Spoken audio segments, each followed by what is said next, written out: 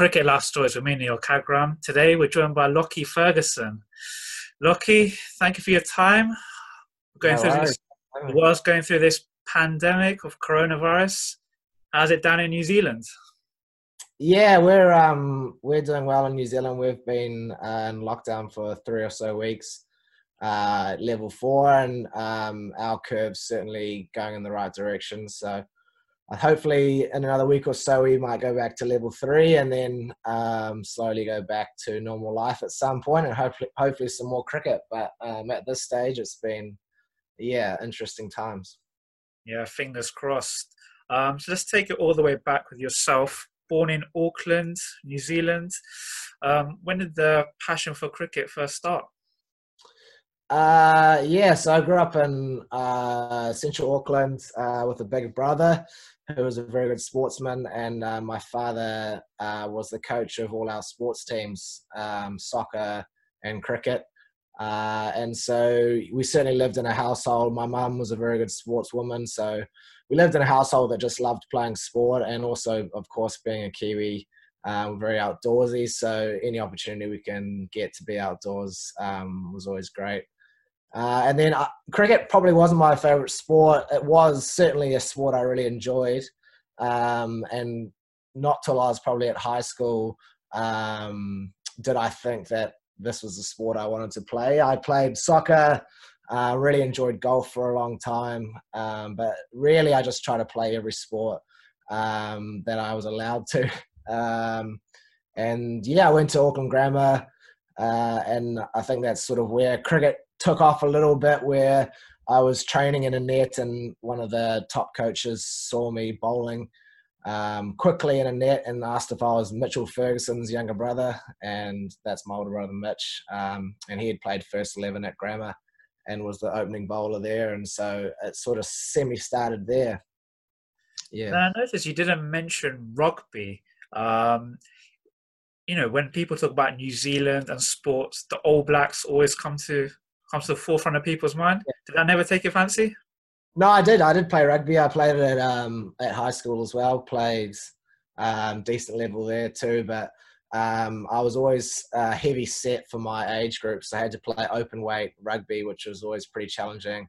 And amongst a lot of Polynesian boys at high school who were far bigger guys, and they tended to grow up a lot quicker at that age, and so I was, played first 5 and played fullback, under 15s, open weight, and certainly just felt like I was a bit of a speed bump sometimes. But I enjoyed it. I played a good couple of seasons there and made a lot of good mates. Just wasn't quite the sport for me. Just wasn't big enough, I don't think. And then you mentioned your brother Mitch, a Yeah. good cricketer in his own right. Was he a fast bowler as well?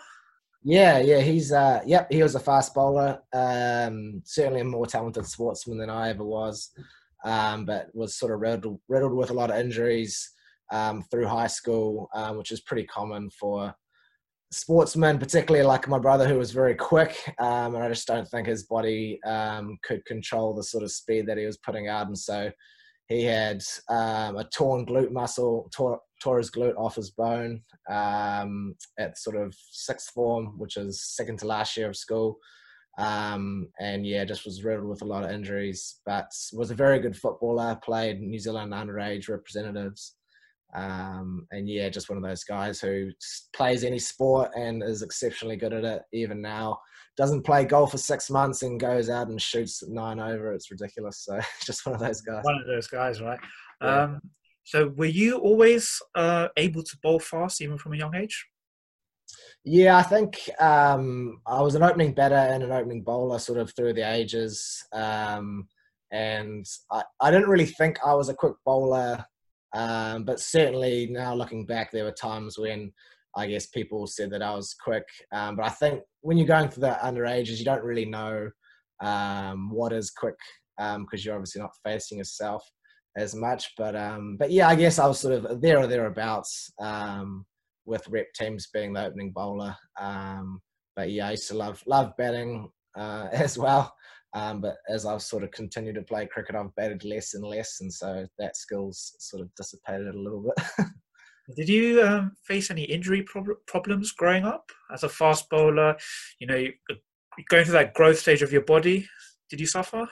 Yeah, I mean, certainly I didn't grow quickly like some other bowlers you hear about. Sort of they grow really fast within a year, which puts a lot of strain on the body. But yeah, I had a stress fracture maybe a month out from the Under-19 World Cup, which was pretty stressful and frustrating at the time because couple of years before that, I wasn't even in contention for the Auckland side, and then I kept working away and managed to get into the under-19 squad as a non-traveling reserve the year before, and then I was sort of gearing up to go to the World Cup, which we were hosting in New Zealand. But yeah, I had a stress fracture about a month earlier, which was a bit frustrating at the time. And then yeah, that put me out sort of for the end of my first 11 season at Grammar, and yeah, it was just one of those things that takes a lot of time. But took the winter off, got strong, did a lot of Pilates that my mum sort of encouraged me to get into from knowledge that she had got from Dion Nash, and then yeah, just sort of try to work on getting strong. But yeah, I had injuries pretty much till I was 23, 24, pretty steadily. When did you first get into the Auckland setup? I know in the UK and England they have like academy systems. Is it similar back home? Yeah, we have we have sort of under 17s, under 19s, and then Auckland A, and then obviously the Aces as a contracted player squad. So I sort of was under 17s, non-traveling reserve 1 year, then I played the next year. Then the next under 19s, I was a reserve, and then I played the next year, and then I made NZ sort of as a non-traveler, but never really made the teams, sort of just made the teams kind of thing. And then, yeah, still well and quick through those stages, but I had absolutely no idea where it was going. And then, then I played quite a lot of Auckland A. Me and Mitch Satner actually played a lot against each other at that time because, of course, he was going up against the likes of Dan Vittoria and Bruce Martin. So he couldn't get into the ND team at the time. And so we played a lot against each other. Anyone else that you grew up with in the same team? I know you're big mates with Jimmy Neesham. Yeah, we played a lot of school cricket together and played against Corey. Hit one of the biggest sixes I've ever seen at Auckland Grammar into the prison, because at Auckland Grammar our first 11 pitch was down the bottom. One side was a rock climbing wall, which was pretty sweet, and the other side was the Mount Eden prison. Yeah. So a few cricket balls have been sent into there. Luckily, I've never been hit into there, but and then yeah, I played Auckland A. And yeah, once again, sort of in and out of that team. Was taking my cricket reasonably seriously. Like I enjoyed playing it, but probably not as professional as I could have been. Going to university and enjoying my time there as well. And then I finished my degree at Auckland and decided that I'd go to Melbourne to try and play cricket there with a contact, and then I was going to try find some work in advertising in Melbourne and really start fresh over there. And then I was there about 2 or 3 months and got a call from Paul Strang that they wanted to contract me for that season, and I was 21. And yeah, they contracted me that season, so I had to come home for the summer. So was that 2013? Am I correct in saying that was your debut season? Yeah, geez, I think it was end of 2012 to 2013. Yeah. Yeah. Then your main, would it be fair to say your main breakthrough season came in the 2014-15 season? Reading back some stats, got 21 wickets at an average of 23. You said you just started to take cricket a bit more seriously. Was that a time when you felt, this is where I belong? Well, when I got that contract to come back to play for Auckland, I'd been in some academies over the winters and things like that, but I'll be honest, I certainly wasn't in any shape to bowl as a first-class bowler. I was pretty overweight. At one stage, I clocked up 100 kgs, and now I'm about 90, so quite a lot more, obviously. Less muscle back then as well, but yeah, certainly wasn't in any shape. Club cricket was fine, of course, because you play once or twice a week, but that first season was a real eye-opener in terms of the physicality of having it as a full-time job and training most days and gymming. And so I got a lot of injuries, just your classic like groin, and then your glute, and then your hamstring, and then niggles, and then ankle issues and heel bruising and stuff like that, which your body's just adjusting to the workload, going from playing club cricket and training twice a week and going to, you know, a first class cricketer as a professional. It was a big difference. And so yeah, that year I sort of decided, look, I was going to work on my fitness, and so lost a bit of weight, got my strength up, still had injuries, and then the next winter after that season, obviously didn't play that much the first season. Next season, got really strong in the gym, worked out with our strength and conditioning coach at the time that I was putting a lot of force through my body. Something like 13 times my body weight was going through my front leg. And so every kg that I lost was 13 kgs less of force. And so that kind of resonated with me in terms of having to lose weight so that I could bowl for longer, but also talked a lot with Anthony Sharp about creating muscle so that not only could I create the speed, but most importantly, have the breaks and the support that my body wouldn't sort of break down. And so that was that sort of change in my career where I went from just being a uni student who could bowl quick and was like naturally pretty fit. I could do most things and run, and I enjoyed running, so could get away with going through a season. But that winter, certainly I decided that I'd put the hard work in at the gym and get fit and strong and not really have as many excuses. And then, yeah, so the following seasons is when I started to get more opportunity because I was just available to play and wasn't getting injured. And the other thing is, it's amazing that you do a skill when you're not injured, you can actually go and train every day. And so it's just that 1,000 hours. If you're sitting on the sideline because you're injured, you can't work on your skill. But if you're fit and you're training every day, then just naturally by doing that, you're of course going to get much better. And that's when it sort of started to kick off. And in the 2015-16 season, you won the Plunket Shield, which is the title, I believe, Yeah. for Auckland. You got 31 wickets. For yourself personally, again, a proud moment for you? Yeah, like I'm not really a big one for stats, if I'm honest, or records, certainly trophies. That was a pretty special one to win because first-class cricket, as everyone talks about, it's sort of the hard graft. And as a fast bowler, it's not the first spell you bowl, it's the third and the fourth one you bowl in the afternoon that can win games. And that was a big turning season where I went from being a bowler who was struggling to get through a day's cricket to the guy who was in earlier seasons to the guy who was sort of the fit one who was looking for the ball and wanting to take wickets at the end of the day. And that's when I really loved bowling quick. And when you take those wickets at tough times when everyone's tired, you know, that sort of gave me a lot of confidence and really helped me fall in love with playing the longer form of the game. And then, yeah, for sure that year we had the likes of Mitch McClenaghan, Michael Bates, a lot of senior bowlers around me. And I just learnt so much in terms of what I could achieve and more importantly, what my body could handle and what it took to sort of play and be a professional cricketer at that stage. And then the following year, you got international recognition. December 2016, you won the international debut for New Zealand against Australia. Do you remember your first wicket, David Warner? Well, I remember he hit me for 4 pretty early on. Pulled me for 4, and then, yeah, fortunately, he chopped one on, which is always nice. But, yeah, not certainly excited to get a debut, but debuts are certainly not my strength, except for T20 probably. But I've had 2 absolute shocker debuts for New Zealand, being my test and my one day. didn't finish the game in both. But yeah, nice to, I guess, get a wicket.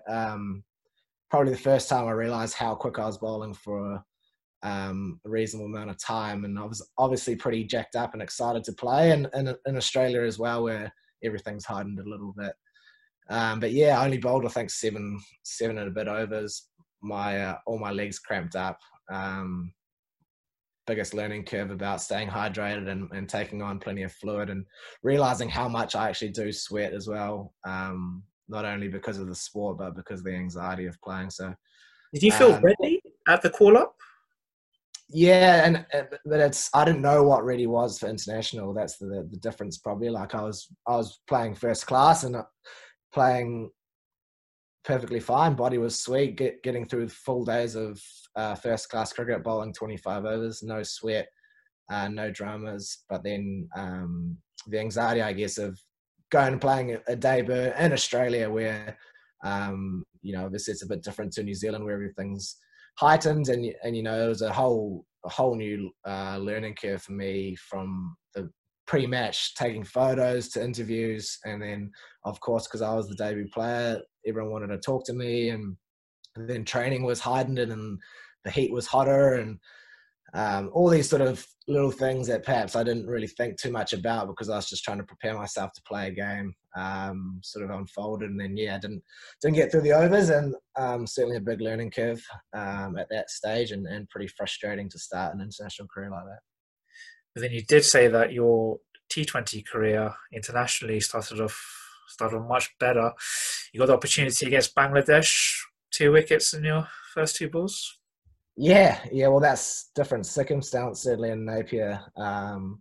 Smaller crowd, smaller ground, and then just one of those things. I think I bowled full toss first ball that he hit to mid off, which I won't claim that was the scouting notes, but certainly will take the wicket.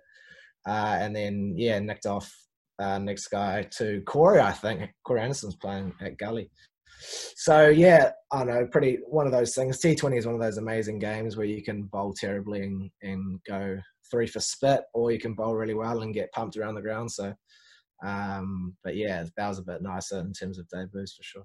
Then you were also called into the Test squad that was playing against the West Indies. You didn't get picked to play in the final 11, but at that stage, obviously, you've made your ODI debut, T20, and you've been recognised to be picked for the squad in the longer format. In your mind during that time, what did you feel was your greatest suit, or was it just a case of you wanted to play all forms? I think I've been picked from my first class records more than anything. Probably I'd had not played a huge amount of one-day cricket for Auckland. Spent a lot of time carrying the drinks for the team in previous years, and T20 I'd played a little bit, but certainly wasn't confident with my skill execution in that format. So red ball was certainly where I felt more comfortable playing. And then leading up to that West Indies test, I played the warm-up game against the West Indies, and I got 5 for, and sort of went through their top order there, and I guess got picked up to go into the test team. I believe Timmy was having his first daughter, so he wasn't playing the game, so that's why Matt Henry played, and then I was carrying drinks. So yes, once again, pretty exciting to be part of that squad, and it all happened pretty quickly. But that game certainly watched from the sideline. And then also 2017, you were involved in the IPL with Pune.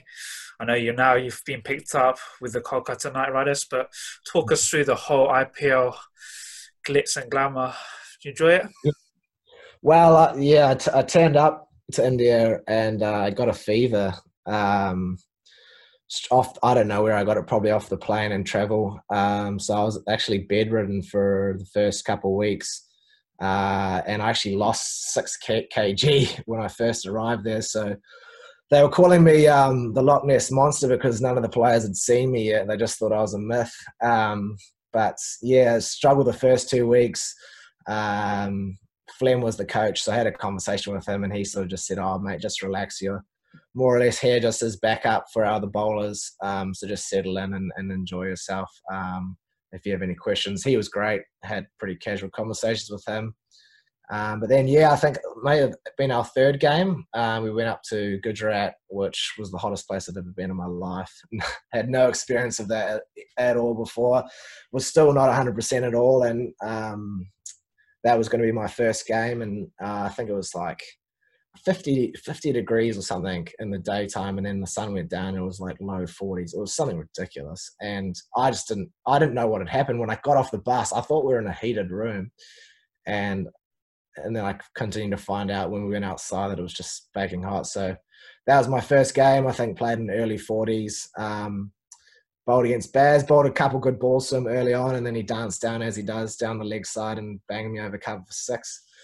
But yeah, look, it was an interesting first experience. Just the noise, I think, is probably the most memorable part for me. That regardless of if you're a home or away team, the fans just cheer every bit of cricket, and if you turn around and wave to the crowd, they go absolutely ballistic. And to come from New Zealand, where it's nice if we get half the stand filled sometimes for our domestic games, to go to India where there's literally seems like there's people on people, just so excited to watch every bit of cricket, and the noise in the ground is just it was deafening, but a really cool experience.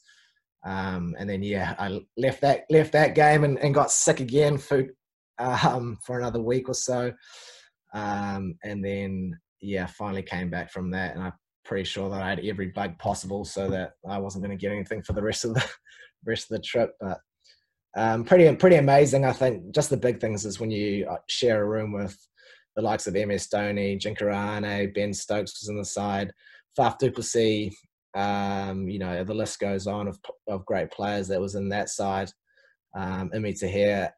Then you actually get to know them and hang out with them a lot, particularly the overseas pros, and realise that they're just normal blokes. Obviously, very, very, very good cricketers and exceptional in that area, but have same problems, have same thoughts, have same interests that the rest of us do. And for me, that was pretty special, getting along with those guys and I guess being on the same level as them. And good friends to have going forward too. And in 2018, you come over to the UK and play for Derbyshire, some county cricket.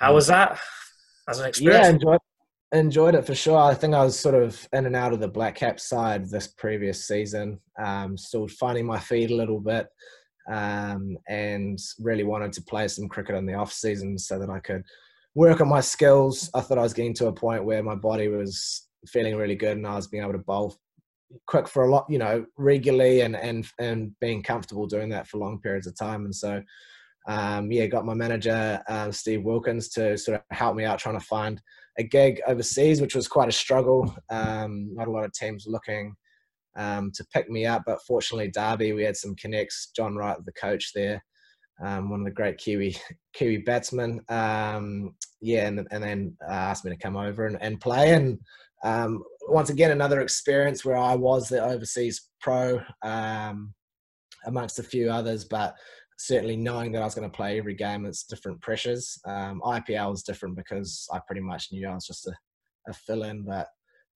Derby, turning up, knowing that you had to perform and that they were paying you to be the overseas pro was a new experience. Did you enjoy that pressure? Well, the first few games, you're a bit nervous and you kind of want to get that first wicket and things, but I really enjoy playing in England. I played a club season there a few years back and didn't get many wickets actually that year. I broke my arm during it, but really enjoyed playing over there. And then for Derby, something about the pitch there went really well for me in T20. So once again, enjoyed playing there. And it's always nice when you're playing well because there is extra pressure as an overseas pro, but certainly if you can have a good couple of first games up front, then you can just sort of ride the wave. And the Derby boys really punched above their weight that year, and have done since in T20, which is always great to see. I guess a smaller county do really well in the big comps.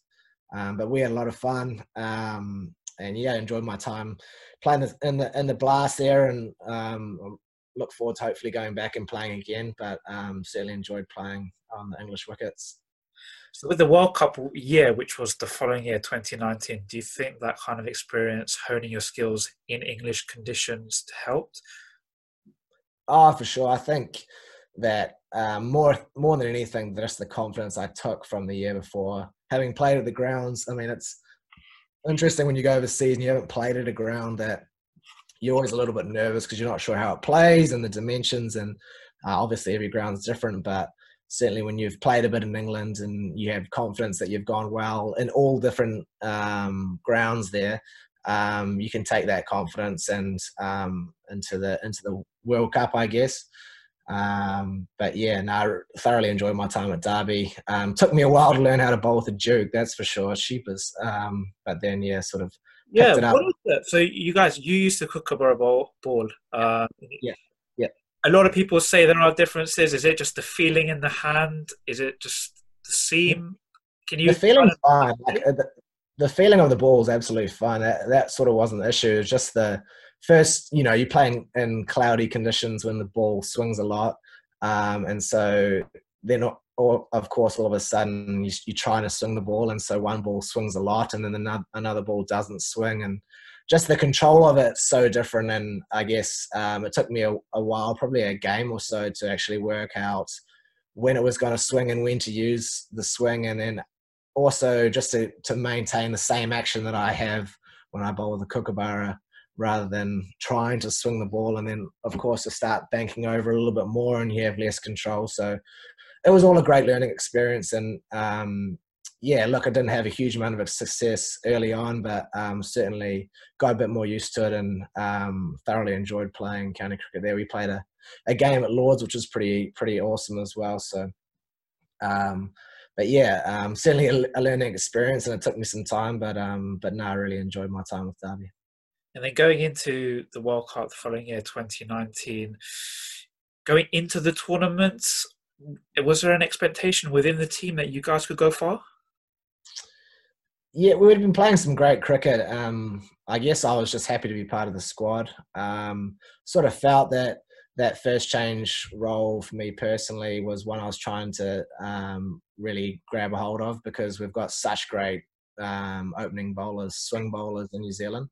And the likes of Tim Trent, Matt Henry, the list goes on, of guys who just bowl so well up front. And for me, I thought, well, I'm not a huge swing bowler. Obviously, I have pace, so I try to own that first change role. And the summer before was, starting to find my feet and understand how that might look. And then, of course, my death bowling. The more I did, the more I worked on it, the better it got, and sort of try to nail that Yorker. And so leading into the World Cup, I'd come off a pretty poor IPL, got dropped a few times in that, and actually struggled quite a lot mentally because the expectation leading into the IPL for me was quite a lot. And for whatever reason, I didn't perform as well as I'd hoped. And so, yeah, wasn't feeling great at the IPL about my bowling at the time, and came back to the Black Caps family, the group, and once again felt at home. And so certainly it was nice to go to England with confidence, having played in England, but also confidence to be back in a team where I knew my role, knew my position, and sort of felt at home again. Yeah, then I know you said you don't look at stats, but you were the second leading wicket taker in the tournament, taking 19 wickets. But then, should we talk about the final? Oh yeah, I'm happy to. I think the Black Caps team, we before the tournament, we thought that we were definitely contention for the finals in terms of the semis. We've been playing great one-day cricket, and the bowling attack we had was, in my opinion, pretty exceptional. Everyone knew exactly what their role was, and all bowlers on their day could have a man of the match performance, and that's pretty special. But also, I think the key, I've talked about it before, but the bowling attack prided itself on when a bowler bowled well, the next bowler came on, would pick up exactly where the guy left off, and just keep building that pressure. And certainly we weren't trying to do anything special or create miracles, but we knew if the bowling attack as a unit bowled well together, we would build pressure from both ends, and that's how you'd get wickets, particularly in the UK when its batters are expected to score kind of big runs. And yeah, we took that confidence early on. We played that warm-up game against India, bowled really nicely there, sort of went through them, and that gave us a lot of confidence. Didn't bowl very well against West Indies. Dre Russ and the likes hit a couple of big bombs. Chris Gale had some nice big bombs, but yeah, we took confidence and we had quite a nice lead into the competition where we sort of were playing the big teams at the end. So that sort of format suited us a little bit too. But yeah, did really well. Sort of qualified. I think it was the West Indies game we qualified with that wicket on the last ball. Old Carlos Brathwaite, who played with him at Kolkata. He batted exceptionally well that day, and but fortunately we got ahead. I think that pretty much sealed our sort of qualification into semis. And then I picked up a little hamstring grade 1 tear for the English game, which was our last round robin game. So I was certainly a little nervous going into the India semi-final, and that was the craziest game one of the craziest games I've ever played. Over 2 days. We scored, I think it was 240 odd. And it was such an interesting vibe. Yeah, interesting vibe because we thought 240 was an okay score. We sort of got the feeling from India that they knew that we hadn't got enough with their batting attack. Then we went and slept on it that night. And I remember sort of my girlfriend was with me at the time, that she we were sort of talking about it and asking if I was nervous, and I said, well, we've sort of got nothing to lose at this point because we've got runs on the board and all the pressure's on India. And then next day, Trent and Matt Henry, one of the best opening spells I've ever seen, just knocked the top off and really put the pressure back on India. And yeah, it was an amazing game of cricket and pretty special to get the win and go through the final. And then the final, yeah, geez, what a day that was. This is the longest longest one-day game of cricket I've ever played. But what was it like playing in such a hype from a pressure and in your mental perspective? What was it like actually playing in such a pressure cricket environment?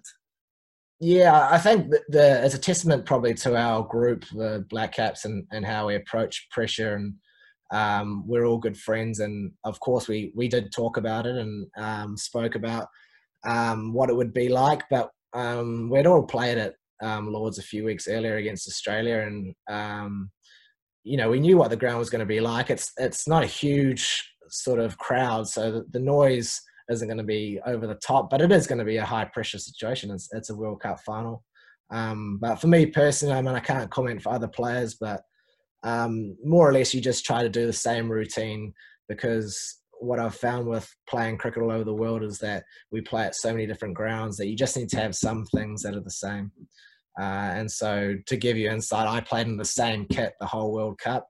I would just wash the same kit, same clothes, just so that it would be the same for me every game, and I'd fold it up, and then that would just sort of give me peace of mind and throughout the tournament. And then, yeah, for me, it was the same again. I just had a slightly bigger hotel room for sure, but at the same time, my kit was all the same. My prep was the same.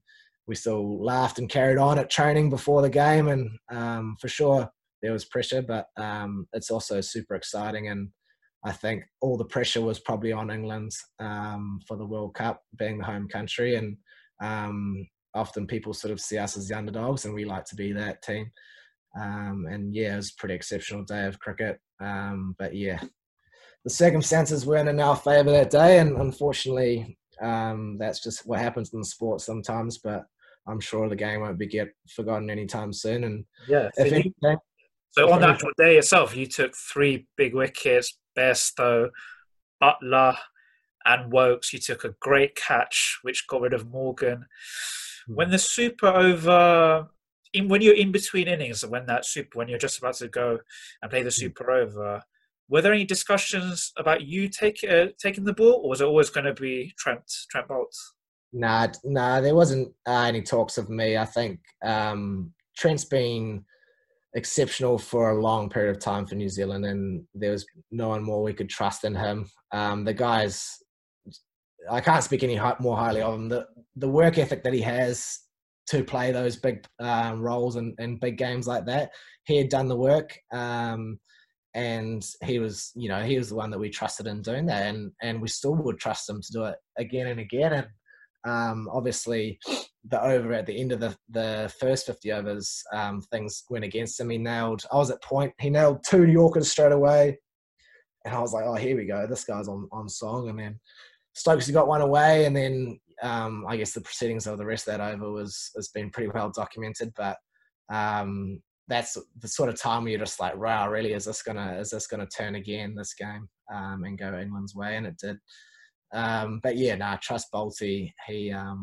His skill set hitting Yorkers and hitting death is exceptional, and he's done it for years and years under pressure for many different sides, and we completely trusted him in that situation. And unfortunately, there's got to be a winner and a loser, and Stokesy batted very well that day.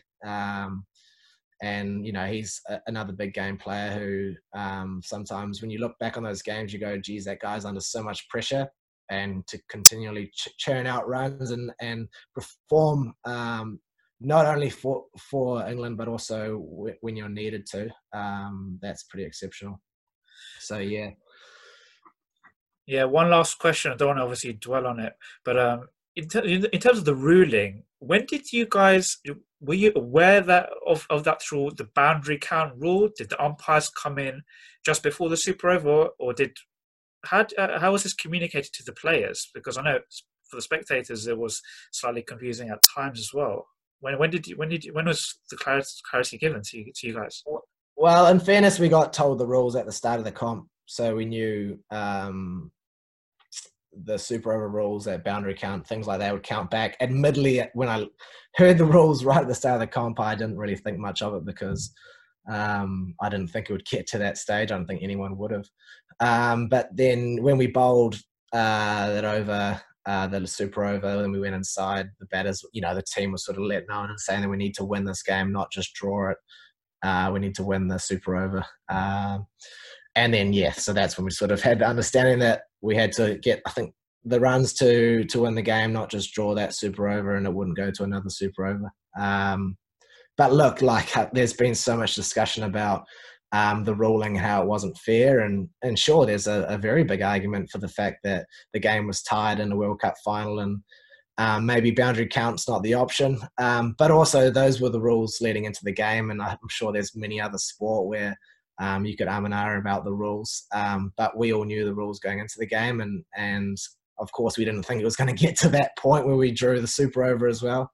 But yeah, there's not much we can do about it. And congratulations to England. I guess they're World Cup champions.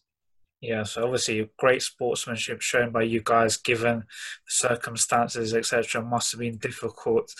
A word on your captain, Kane Williamson, named player of the tournament. How is he as a leader of men? Not a bad batsman, that guy, is he? Kane, what a great guy.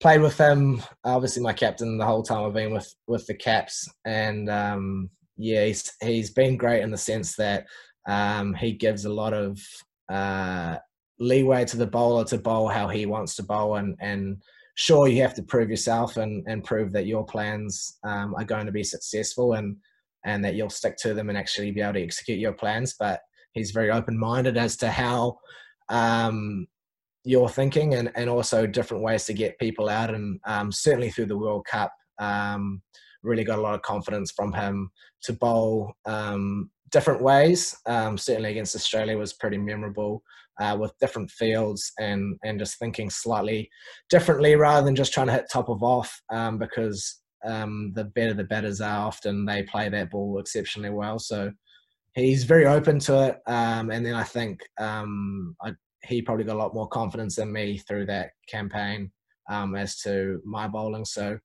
certainly a good person to work with, but he had an exceptional tournament, and him and Roscoe saved us a lot, really, through a lot of those games and put runs on the board that meant that our bowlers could sort of defend. which was much needed. And that South African game was one of the greatest hundreds I've ever seen, under so much pressure again. And the guy just keeps stepping up, and I just think he just loves stepping up in the situations, but he's so humble about it, and he will never accept sort of the acknowledgements of it. But I don't think it's any secret how exceptional he is at batting. And once again, the guy hits so many balls and works so hard. It's nice to see the rewards come from that. And then a few months later, when we switched coach to the Red Bull format, you were called into the squads against England, the test squad. And initially, the first test match against Australia, you weren't picked then, but you get your opportunity again in the Perth test match to make your test debut. A proud moment for you to get the cap? Yeah, it's a bit sweet, that one, because Test cricket, the Test cap is the one I always wanted to get for so long, and I've kind of always said that. Of course, playing for New Zealand in any format is a great privilege, but Test cricket, I think, if I didn't get a Test cap and I retired, then it would be one of those things that would always stick with me. But certainly, I hope that's not the last opportunity I get. But you got injured. You only just bowled the 11 overs. Yeah, got tore my calf, 25 centimeters long. So tried to bowl through it, just wasn't to be, and unfortunately had to sit on the sidelines and watch the lads bowl my overs for the rest of the game. And fortunately, we have Lionhearts like Neil Wagner and Tim Salvey, who just keep running in all day and under extreme conditions. Not really a lot to say about that game. Certainly pretty nervous when I bowled my first spell, but got onto my work after that and didn't feel out of place. Once again, hopefully another opportunity in the future, because I think Test cricket I'd absolutely adore playing and really enjoy the time out there. Do the work. It took me a good couple of months to come back from that injury. I'll do the work again to make sure that I'm in a better state to play a Test match going forward if I get another opportunity. And obviously, during this period, I don't believe there's any sporting events taking place around the world in any kind of format. So are you using? Is it come as also as a little bit of a blessing that your body's also getting a rest? Have you ever had the chance to get this long a period of rest before? Not for a few years. I'm not really the guy who's like, I've been fortunate to live with a couple of cricketers in my house, so we've been ticking over physically for quite a while during it, but it also keeps us sane a little bit, I think, when you're sort of locked inside. It is nice to just have some time at home. Being on the road so much, it is a fantastic job, and it does get quite tiring, hotel to hotel, and it can get also quite lonely when you're not around your close friends and family. Of course, I've got good mates in the teams I play in, but there are times where it can get a bit lonely on tour. So it is nice just to be home and just refresh, and I think it's a great opportunity just to reflect about the last few years, and you can lose a little bit of motivation sometimes when you're just playing so much cricket, and sort of lose sight of why you started and why you love it. So certainly this has been a great time, I think, for all players, just to spend some time with their loved ones, but also just reflect on their career so far, and also think what the next few years might entail. And I think for that reason, it's been really great. You're talking about the next few years. I know that you're doing a little bit of business with your brother, Machine Road, I believe. Yeah. So a little bit about that. A little bit, yeah. We're just refining at this stage. It's an application that picks up ball speed, ball tracking from your phone, but I won't divulge too much until we can kind of get it out there. But certainly in New Zealand, it's going to be released within the next month or so. But because it uses machine learning, we just need our users to use it more and more, so that it becomes more intelligent and refines itself and produces better results over time. So as that grows towards this year and hopefully into next summer, then we'll start releasing it out to the rest of the world. But pretty exciting. Obviously, nice sort of side venture, but something that I am quite passionate about in terms of. I heard some crazy stats after we did some business research, but the viewership of cricket is obviously through the World Cup gone through the roof and been some of the biggest viewerships ever. But within New Zealand, the new cricket sign-ups has dropped off by about 33 to 40%. And I think you'll find that's reasonably common across a lot of countries for many reasons, because kids can play other sports and obviously online have other options. And sometimes parents don't necessarily want to spend a weekend playing cricket, but cricket is a great game. And if we can try help in some way to keep people involved in cricket, and let them have fun down at the nets or at the backyard, whilst also using their phone and getting some analytics from that, then that's great. So that's pretty much all I can give you at this stage, but certainly ask me in 6 months' time and hopefully we'll be up and rolling then, and hopefully Machine Road will be able to be used by everyone around the world. Yeah, no, sounds exciting. And then for you personally on the playing field, what are the ambitions for the next few years? Well, I'm pretty realistic in the sense that I can't bowl fast like this forever. But I think this is a good opportunity just to take check of what I have accomplished in the last few years, from being a person I never thought I'd be a professional cricketer at all, to a pretty pleasing year with the New Zealand side. But looking forward, I think we were the T20 World Cup, hopefully this year. But we'll just have to wait and see how that pans out. But certainly it's a nice chance just to reflect and think forward about what I want to achieve going forward. And I guess still striving to play more Test cricket. So that's certainly a big work on.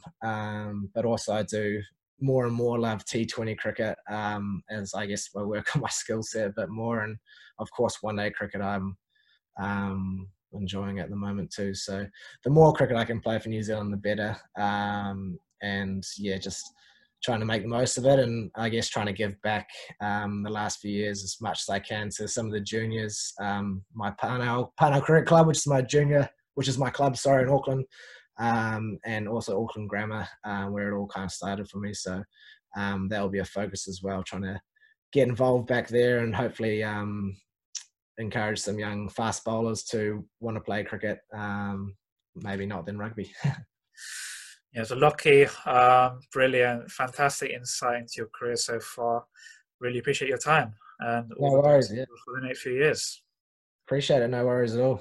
There's Neil Cagram, Cricket Last Stories, Lockie Ferguson. Thank you.